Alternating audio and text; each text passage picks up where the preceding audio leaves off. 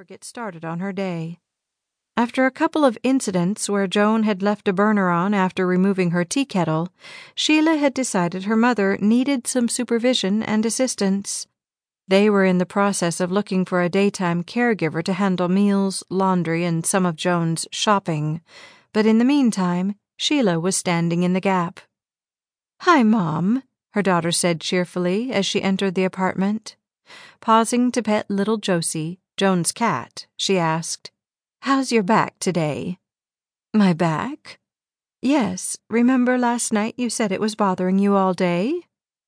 Joan drew a blank. That was happening more and more recently.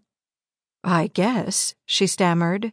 "I have so many aches and pains these days, it's hard to keep track," she added with a grin. "But God is good. He keeps me going, and I can't ask for more than that." Sheila returned her smile. "So what's for breakfast today? How about scrambled eggs?" she asked, heading into the kitchen. Joan would have loved to have pancakes or waffles, but she knew that took more work. "Eggs sounds good, honey."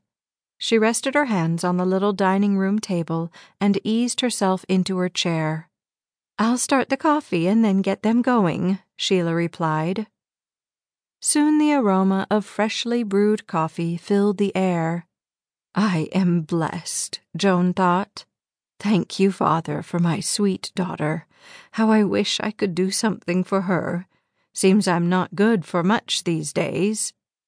Sighing, she closed her eyes and rested back into her chair while she awaited breakfast.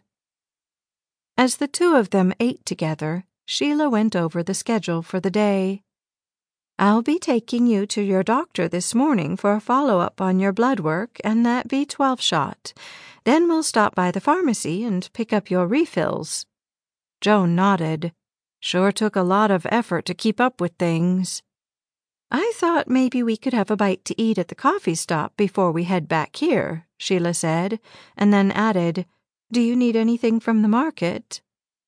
Joan considered the question for a moment, but before she could answer, her daughter had the refrigerator open and was surveying the contents. "Looks like you are low on milk, and you're almost out of fruit. How about if we stop and pick up a few things on the way home?" She paused and then suggested, "Or I could drop you back off here and then run over there myself." "I hate for you to have to go to that trouble, Sheila. I'll be fine. I can even wait in the car if need be." She saw the look of concern on her daughter's face.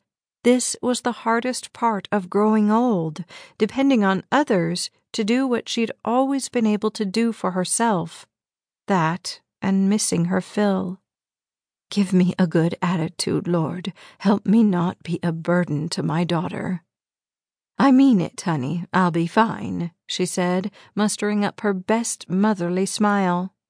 Although their roles had reversed somewhat, Sheila would always be her daughter, and Joan yearned to keep that perspective no matter how dependent she became. Hopefully it would be easier when they found a caregiver to help out. Then Sheila could relax and go back to just visiting, not worrying about meeting all of her needs. Besides, Joan knew that Sheila should be focused on her new marriage and Rick. Although he was very understanding, the fact that Sheila was over here so much had to take a toll on their time alone together and the relationship they were building as newlyweds. Joan had expressed her concerns about this more than once. Each time, Sheila tried to reassure her. "It's not like we're in our 20s, Mom, even though we haven't been married that long. Life is different for us than it would be for a couple just starting out to build a family together. Rick's busy with his teaching at the university, and I'm free all day."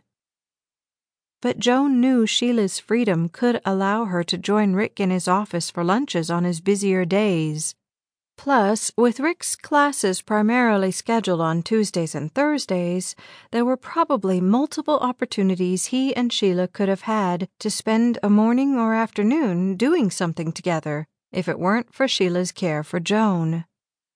It would be an adjustment getting used to a stranger helping out in her home, but Joan knew it wouldn't be for two very